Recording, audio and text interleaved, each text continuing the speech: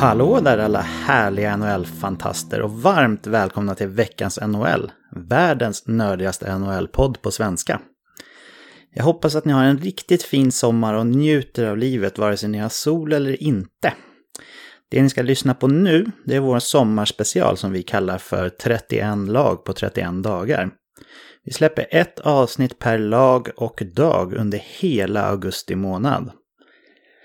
Det är jag, Patrik Andersson, tillsammans med David Kvicklund och Olof Sylvén som ni kommer att höra, precis som vanligt i den här podden. Första delen av varje lags avsnitt kommer att vara en genomgång av lagdelarna med betygssättning på varje lagdel, målvakter, försvarare och anfallare. Skalan som vi använder oss av är 1-10, där 1 är det sämsta laget i ligan på just den lagdelen och 10 är det bästa laget på just den lagdelen.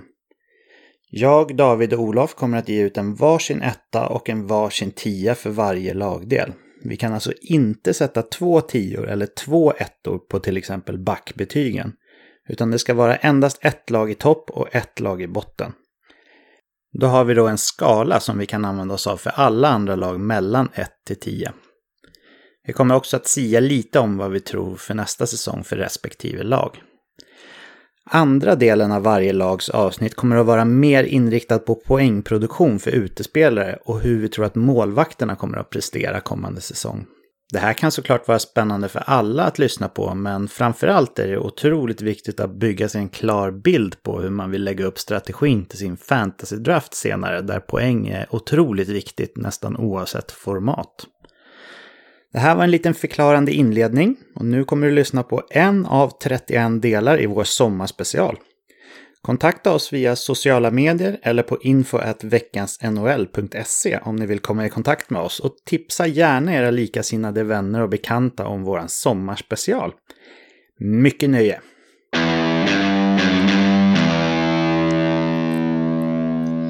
Då grabbar, då har turen kommit till New York Islanders som ju hade en förvånansvärt fin säsong förra året. Och hur känns det? Känns det kul? Ja, absolut. Om vi går in på vad de har tappat för spelare och värvat för spelare så är det inte superstor skillnad på truppen mot föregående säsong faktiskt. Det jag har skrivit upp på notabla spelarförluster efter säsongen är slut då, så har jag dels Robin Lehner och Valtteri Filppula. Notabla spelarförvärv inte heller supermycket. Vi har Matt Martin och Semyon Varlamov då, som ska ersätta Lehner. Förra året så lyckades man till mångas förvåning komma tvåa i Metropolitan med 103 poäng. Man slog också ut Pittsburgh Penguins i första rundan med 4-0 i matcher och sen blev man själva svepta av Carolina i andra rundan med 4-0 i matcher. Så det ska bli spännande att gå in på betygssättningen här och se vad ni ser för någon säsong framför er här hos Islanders som säsongen som kommer. Jag börjar med dig Olof, om du får gå in på målvaktssituationen där, hur tycker du det ser ut och vad vill du ge dem för betyg? Islanders intressant lag att analysera ur målvaktsperspektivet här. Förra året så var vi ju många som nästan skrattade åt New York Islanders innan säsongen här, och det var inte mycket som tydde på den här fina säsongen som de gjorde, och i år har de också tradat bort Robin Lehner, Vessina nominerade målvakten här, och tagit in Semyon Varlamov. Kvar är dock Thomas Greiss som backade upp Lehner förra året, men spelade då ganska mycket, och jag tycker det är svåranalyserat det här. Islanders spelade oerhört tajt och defensivt förra året, vilket gjorde att Lehner och Greiss hade ganska fina siffror. Sen med det sagt så lyckades de ju göra fler mål än motståndarna i många av sina matcher också, så att nej, men jag tycker det är lite svåranalyserat här, men jag tänker ändå att det är ingen jättestark målvaktsuppsättning det här, och jag tror att Semyon Varlamov har sina bästa år bakom sig, så att av den anledningen så tror jag att det kommer gå mycket sämre för Islanders i år, även om jag tror att det kommer inte gå katastrofalt dåligt, och jag ger de här målvakterna en 3 i betyg. Jag förstår hur du tänker där. Hur går dina tankar, David? Ja, jag skriver under på tankarna, absolut. Jag håller med om att Varlamov är ett märkligt kontrakt, långt och lite dyrt för honom som faktiskt blev utkonkurrerad i Avalanche på slutet av Philip Grubauer. Så att det känns lite märkligt. Jag håller också med om att det är svårbedömt på det sättet att systemet som vi är inne på, Barry Trotz fasta, strikta defensiva system, får de här målvakterna i alla fall i fjol att se väldigt bra ut. Men namnmässigt så är jag inte direkt såld på Greiss sådär, och inte även vad han presterar på isen, inte bara vad han har för namn. Och Varlamov som sagt, nej, jag vet inte. Jag tror inte att vi har en Vessina-nominering i de här 2 nästkommande säsong. Det tror jag inte. Men jag är ändå lite snällare med betygssättning här. Greiss och systemet och även Varlamov. Jag tror att man ändå kommer finna sig hyfsat väl i systemet. Inte på samma sätt som i fjol, men därav så höjer jag mitt betyg jämte Olof då till en 5. Det är inte första gången jag säger det här, men jag har faktiskt lagt mig mitt emellan er och gett en 4. Men det är väldigt svårt att sätta betyg på Islanders målisar. För hade man satt ett betyg inför förra säsongen så skulle de ju varit bland de sämsta i ligan. Men sen visade det sig att deras målisar var de bästa i ligan statistiskt sett. Och ja, jag vet inte. Det är svårt att skilja på målvaktsprestation och tränarprestation här. Jag tycker inte direkt att man har förbättrat sig när man har bytt ut Robin Lehner mot Semyon Varlamov. Men samtidigt så vet vi att deras målvaktstränare Mitch Korn, han är väl lite av en legend inom målvaktstränarbranschen. Han kan göra underverk med de flesta. Så jag skulle inte bli förvånad med tanke på hur det såg ut för Robin Lehner förra säsongen om Varlamov kommer studsa tillbaka och vara riktigt bra. Men ja, som sagt, det är väldigt svårt att sätta ett betyg, men jag landade i en 4 till slut, för det är inga roliga namn egentligen. Nej, och Islanders var ju ett riktigt poplag i år. Jag tror inte de blir det i år, och jag tror att det kan ha funnits en viss underskattning från andra lag förra året som inte kommer att finnas den här säsongen, så att det kommer att bli tuffare att spela i Islanders, och det är jag övertygad om. Det tror jag också. Om vi hoppar vidare på backbesättningen där, David, om du får börja med att prata lite om dem. Ja, likadant här. Här är det en backbesättning som man inte blir helt såld på, i alla fall åtminstone inte jag, när man tittar på namnen i topp 6 här. Nick Leddy och Johnny Boychuk är 2 backar på ganska kraftig utförslöpa ändå. Så de är jag inte helt bekväm att de har förhållandevis ganska stora roller fortfarande här. Boychuk har dessutom varit ganska mycket skador på honom de senaste åren. Ryan Pulock är ju ett lite mer spännande namn som man ändå har i antågande här, som blir bättre och bättre varje säsong, har ett riktigt hårt skott också, så att här har man en spelare som man ändå kan bygga någonting kring framöver också. I övrigt är det lite utfyllnad sådär. Thomas Hickey, Adam Pilash som är starkt defensiv, Scott Mayfield. Jag vet inte. Det är ganska mycket mellanmjölk utöver Pulock. Så att en 4 i betyg. 4, ja. Inte så pjåkigt ändå. Hur går dina tankar, Olof? Ja, jag fortsätter på den inslaga 3-vägen här, så jag ger ett lite lägre betyg. Jag tycker att Johnny Boychuk och Nick Leddy, de har haft sina bästa dagar bakom sig, och Ryan Pulock är ju, som David säger, det enda utropstecknet, och han tror jag kan ta ytterligare steg i år. Han har ju kontraktsår det här året också, och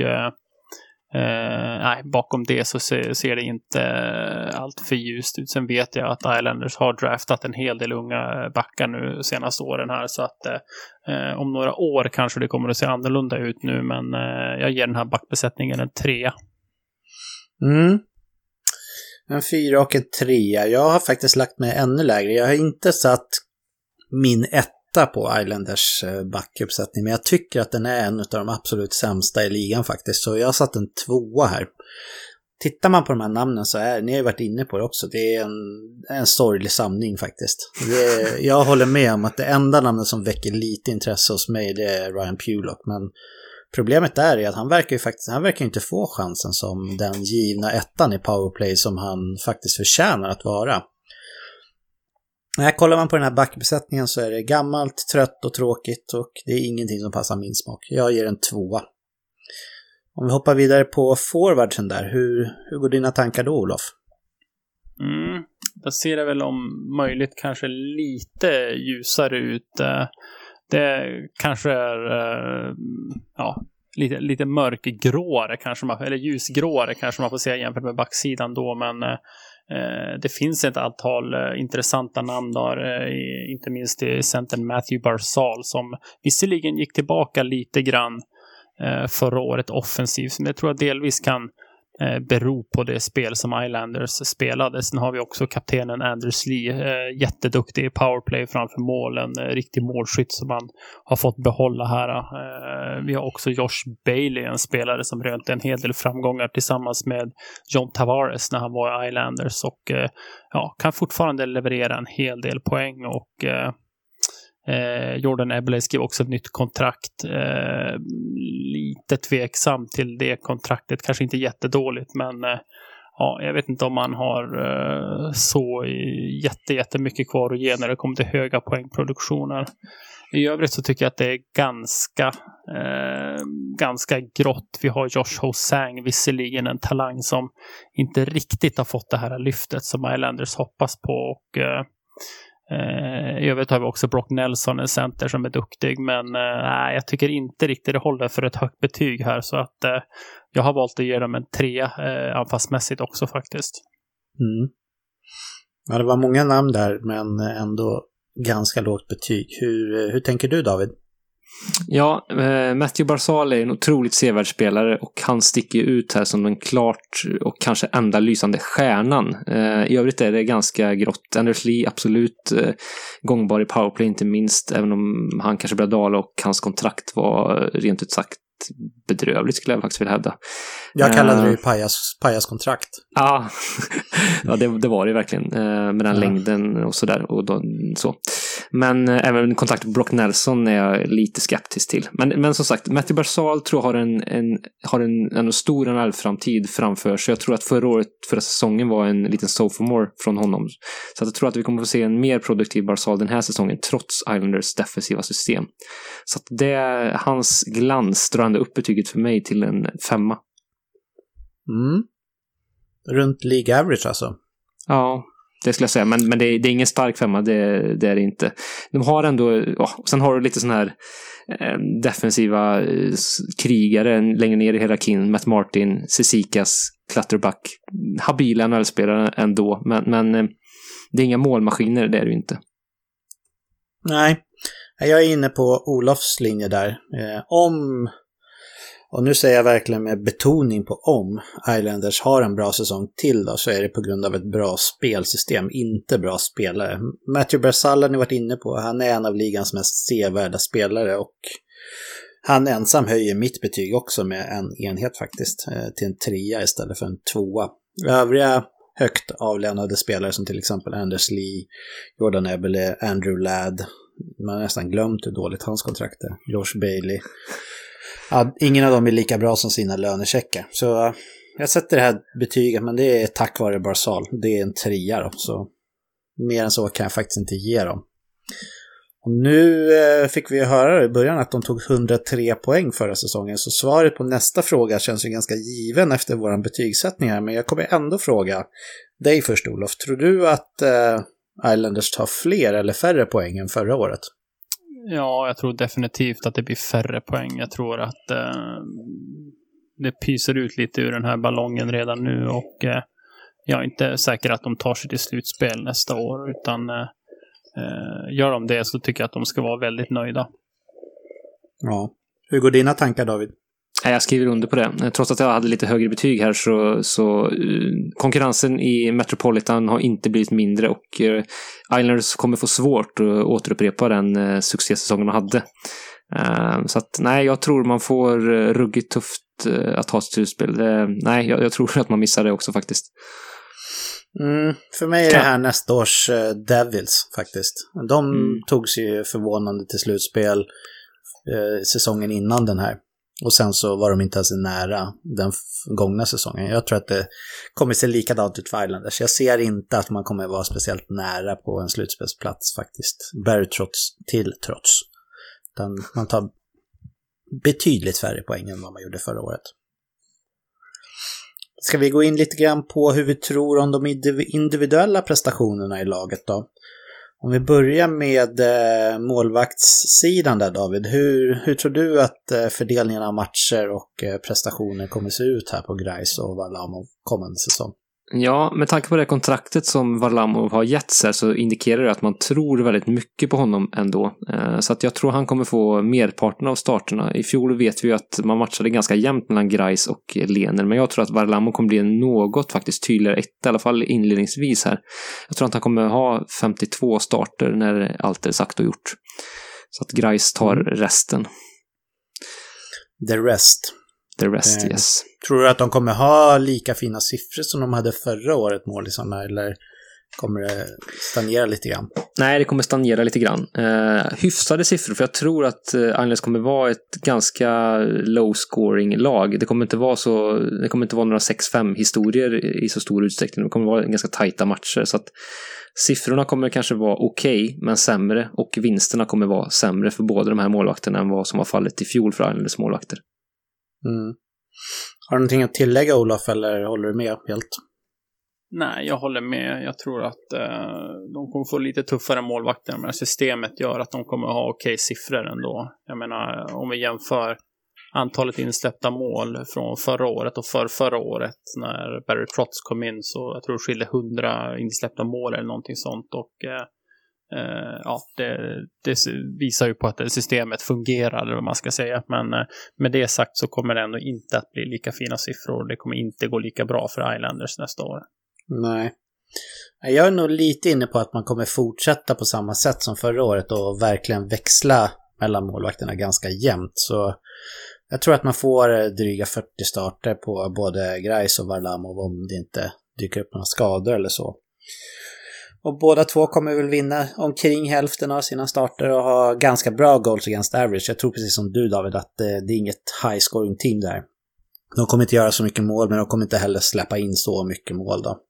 Så det här är också ett klassiskt exempel på ett tandempar som man faktiskt kan tänka sig att ha i sitt fantasylag om formatet gynnar räddningsprocent och goals against average då. Jag skulle avstå kanske att ha en av dem bara. Det finns målvakter som är sämre än de här två, men som kommer att vara mer värdefulla i fantasy-sammanhang på grund av att de får stå fler matcher då.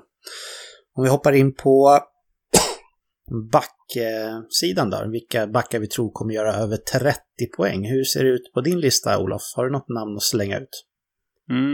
Vi har redan pratat lite grann om Ryan Pulock här, den 24-årige backen, och jag tror att han kommer fortsätta ha en bra säsong i Islanders. Han gjorde ju 37 poäng förra året, 9 mål och 28 assist på 82 matcher, och jag tror faktiskt att han kommer att kunna lägga in ännu en växel nästa år. Precis som du var inne på där, Patrik, så hade han ju inte första platsen i Powerplay 1 här under hela säsongen, utan Nick Leddy var där och nosade lite också, vet jag. Men i år tror jag att det kommer bli året att han kommer att få förtroendet i Powerplay i första formationen, och jag tror att det kommer att göra att han kommer att göra mellan 40 och 45 poäng nästa säsong. Jag har satt 40 poäng på Pulock. Nick Leddy var ju helt urusel i Powerplay förra säsongen, men ändå blev han inte petad. Det var ett mysterium. Han fick ju bara fortsätta och han hade ju, nu kommer jag inte ihåg, men jag tror nästan att han var sämsta spelaren i hela ligan i points per 60 i Powerplay. För han fick mycket tid och producerade i princip ingenting alls då. Så jag hoppas verkligen att du har rätt, Olof, att Pulock får chansen att verkligen äga PP1 från och med den här säsongen och framåt. För det förtjänar han. Det är ju lite Webber-känsla eller någon annan som skjuter stenhårt som jag inte kom på rak arm över honom. För han skjuter väldigt hårt, och om man bara får öva in det och sikta in sig där i powerplay så tror jag man kommer ha mycket nytta av det. Så 40 poäng har jag, 12 mål och 28 assist. Har du med Ryan Pulock på din 30-plus-lista, David? Ja, det har jag, och jag är ganska nära era gissningar. 11 plus 30, så 41 poäng har jag landat i betyget där. Så att jag instämmer i egentligen allt det ni säger där. Det ska bli spännande att följa han. Han är ett av de mest spännande korten i Islanders dress kommande säsong tycker jag. Säg inte jättemycket i och för sig, men hittar du något annat namn på din backlista som du tror kan göra över 30 poäng nästa säsong? Ja, den just sågade Nick Leddy tror jag ändå kan krångla sig över ännu en säsong och göra plus 30 poäng. Han hade under fjolsäsongen, som du var inne på Patrik, ett enormt förtroende från Barry Trotz, trots att han inte kanske spelade så bra. Men och jag tror kanske att han kommer ha till viss del även den här säsongen. Så jag har 6 plus 30 på honom, 36 poäng faktiskt. Finns han med på din 30 plus-lista, Olof? Ja, det gör han. Han har gjort över 30 poäng alla säsonger i Islanders, förutom förra säsongen när han gjorde 26 poäng. Då. Tidigare har han gjort 42, 46, 40 och 37 poäng. Så att jag tror att han kommer att studsa tillbaka och hamna över 30 poäng också. Och jag ger honom 30 till 35 poäng. Då tror jag han kommer att hamna på till slut. Jag hade inte med Leddy på min lista. Trots att han inte lyckades göra 30 poäng förra säsongen. Fast han spelade supermycket powerplay. Så jag ser inte mycket uppsida i honom faktiskt längre. Har du något annat namn att tillägga där på backlistan, Olof? Det har jag inte, men jag kan väl tillägga att alltså Leddy, han är ändå 28 år bara. Det är ingen jätteålder för backar tycker jag. Så att jag tror att han kommer att studsa tillbaka. Ja, nej, ingenting omöjligt. Absolut inte. David, har du något ytterligare namn som du vill tillägga? Nej, det är mina 2 namn här. Ja, men då hoppar vi vidare på forwards då. Där brukar vi prata om de som vi tror kommer göra 60 poäng eller mer. Och ja, men jag kan väl börja med dig, David. Har du något namn du vill börja med från Islanders forwardsida som kommer att prestera 60 poäng eller mer? Ja, jag börjar med att plocka den starkast lysande stjärna på forwardsidan och det är Matthew Barzal, tveklöst. Jag tror att han kommer ha en betydligt bättre säsong än fjolsäsongen nu när han kanske är bekväm också i den här första fiolen som han ju axlade i fjol efter att John Tavares lämnade. En enorm framspelare, otroligt skicklig och liksom kan ju ha pucken och driva pucken väldigt länge och vara väldigt kreativ på isen. Det känns som att allt är möjligt när pucken är på hans klubbblad. Så att jag tror han kommer göra 21 plus 61, så 82 poäng nästkommande säsong. Ja, det är fina siffror. Jag tror också på en bounce-back-säsong för Barzal. Inte riktigt 82, men jag har satt honom på 76 poäng, så i närheten där. Jag har tippat på 24 mål och 52 assist. Jag gissar att du har med Barzal på din lista också, Olof. Ja, och jag tycker Kvicken sammanfattar det bra där och jag tror han kommer att landa på mellan 70 och 75 poäng nästa säsong. Barzal är också väldigt säker på att han kommer att studsa tillbaka. Ja, och han är ju, utöver poängen är han som sagt en stor anledning till att faktiskt titta på någon Islanders-match lite då och då. För den här förmågan att liksom kontrollera pucken och hålla i den är kanske inte helt unik, men den är väldigt speciell i alla fall. Det måste man verkligen säga. Och han har ju hög fart i det han gör också. Ja, det är helt fantastiskt att se han komma med pucken från egen zon och driva den upp i mittzonen. Ja, det ser inte roligt ut att försöka ta den från honom. Ja, har vi någon annan spelare på din forwardslista, Olof, som du tror gör över 60 poäng nästa säsong? Nej, jag har inte det. Jag har kikat lite på Anders Lee, men han må vara en bra, duktig målskytt framförallt i powerplay, men jag tror inte att han når upp i 60 poäng. Det tror jag inte. Nej. Har du något namn, David? Ja, jag har faktiskt just nämnde Lee. Han hade lite tuffare under fjolårssäsongen men är jäkligt skicklig i powerplay fortfarande. Jag tror inte vi kommer få se några 40 mål från honom igen någonsin under hans karriär, men han känns ändå som att han har potential att göra 30 mål igen, absolut. Så jag har 33 plus 30 på honom då, så 63 poäng. Problemet, han har ju aldrig gjort mer än 23 assist någonsin under sin NHL-karriär och det är som du säger, han är framförallt en målskytt och jag tror att det är anledningen till att han inte kommer komma upp i 60 poäng. Nej, dina argument låter faktiskt riktigt bra där, Olof, men jag skrev också upp Anders Lee på min lista. lite med sitt nya kontrakt och allt det här. Jag skrev 64 poäng på honom och då hade jag fördelat det på 38 mål och 26 assist då. Det känns ju ändå som att spelar man bredvid Barzal så får man en del riktigt fina mackor som innebär gratis chanser till att göra en hel del mål. Så jag känner mig inte helt säker på det, men jag tippar på att han kan smyga över 60 poäng och göra 64 då. Hade du något mer namn på din lista, David? Nej, det är tomt där. Det är det. Josh Bailey är väl en spelare man kan nämna som är, i alla fall för 2 säsonger, som var väldigt skicklig i powerplay med sina schyssta framspelningar från cirkeln. Men nej, jag tror inte han når ända fram den här säsongen heller. Brock Nelson tror jag också han har inte 60 poäng i sig, det tror jag faktiskt inte. Så att nej, och Eberle kommer väl kanske snudda också, men nej, inte för mig heller. Nej, ja, man har en del riktigt trista kontrakt alltså. Visst har man det? Ja, verkligen. Det känns som att man har fått överbetala en hel del här i flera spelare, och Ladd som du var inne på är ett hemskt kontrakt egentligen också, som vi kanske inte har pratat så mycket om heller. Nej, det är verkligen bedrövligt på alla sätt och vis. Vad säger du, Olof? Ser du någon ljus framtid för Islanders? Kan de vända på det här, eller kommer de bli ett bottenlag igen som man valde sig med under många år där? Ja, alltså rent bottenlag vet jag inte. Alltså, trots Islanders visade ju förra året ändå att deras spelsystem gör att de kan vinna matcher. Så jag är inte säker att de kommer att vara längst nere i botten. Men som jag sa innan där så tror jag att de kommer att missa slutspel. Men se att de är med och kämpar om slutspel då. Men något rent bottenlag tror jag inte att de blir. Nej, men det är tråkigt. Alltså det är en tuff situation med kontrakten här. Alltså Anders Lee, han får 7 år och 7 miljoner. Brock Nelson, han har 6 miljoner per år. Det är också för mycket, och det tjänar han i 6 år till. Jordan Eberle, det kändes inte helt dåligt när han skrev det här nya kontraktet på 5,5 miljoner i 5 år då. Men Andrew Ladd, han har ju 4 år kvar på sitt långa kontrakt. Han är 33 år redan nu och producerar som en sopa redan. Och han har också 5,5 miljoner. Josh Bailey fick 5 år och 5 miljoner. Eller han har 5 år kvar med 5 miljoner. Clutterbuck, av någon anledning tjänar han 3,5 miljoner, vilket är alldeles för mycket såklart. Casey Cizikas 3,35 miljoner. Leo Komarov 32 år, 3 år kvar på kontraktet, 3 miljoner. Ja. Nej, det är mycket överbetalt där.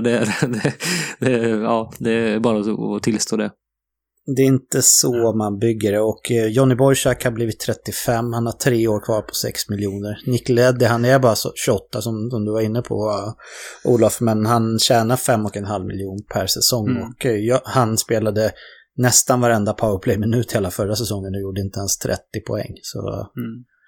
Och just gällande kontraktssituationen också, det är ju svåra spelare och svåra kontrakt att flippa inför en trade deadline också. Vem vill ha Clutterbuck 3 år, 3,5 miljoner, han är 31 år gammal. Vem vill ha Komarovs 3 år på 3 miljoner? Det är någon villig att betala Matt Martin 2,5 miljoner för en säsong till? Nej, jag vet inte, det ser tungt ut. Det ser mycket tungt ut. Tråkigt. De hade en säsong som de fick skina, men jag är nog faktiskt inne på att det här kommer att vara ett kategoriskt bottenlag en period framåt här, från och med nästa säsong. Jag har svårt att se någonting annat. Det är väl bara Barry Trotz som talar emot det mer eller mindre, i min bok i alla fall. Har ni någonting annat som ni har tänkt på kring New York Islanders, eller ska vi börja stänga ihop den här säcken? Ja, jag tänker väl bara att i fantasy-sammanhang, jag ser ändå att de här spelarna vi har pratat om, Anders Lee, Barzal och Pulock, är spelare som kan falla. Så att, ja, det är väl det. Skulle vara det, helt enkelt. Ja, de är ju värda att ha i åtanke. Barzal har ju väldigt mycket uppsida. Han skulle ju kunna ha en monstersäsong. David, du trodde på 83 poäng på 83 Barzal. poäng. Tror jag så det. Ja, det vore coolt. Ja, verkligen. Nej, men han har det är väl omgivning då som kanske tar lite emot att han skulle ha en sån säsong i sig, men jag håller inte för helt omöjligt faktiskt. Han gjorde väl 85, om jag inte missminner mig, för 2 år sedan där. Så att, ja. Ja, det var ju en riktigt fin säsong. Då hade han ju lite mer skyddade minuter i och med att man hade kvar Tavares då. Men han har ju det i sig. Det har vi ju sett, absolut. Men i och med det då stänger vi igen påsen för New York Islanders och säger tack för idag. Tack.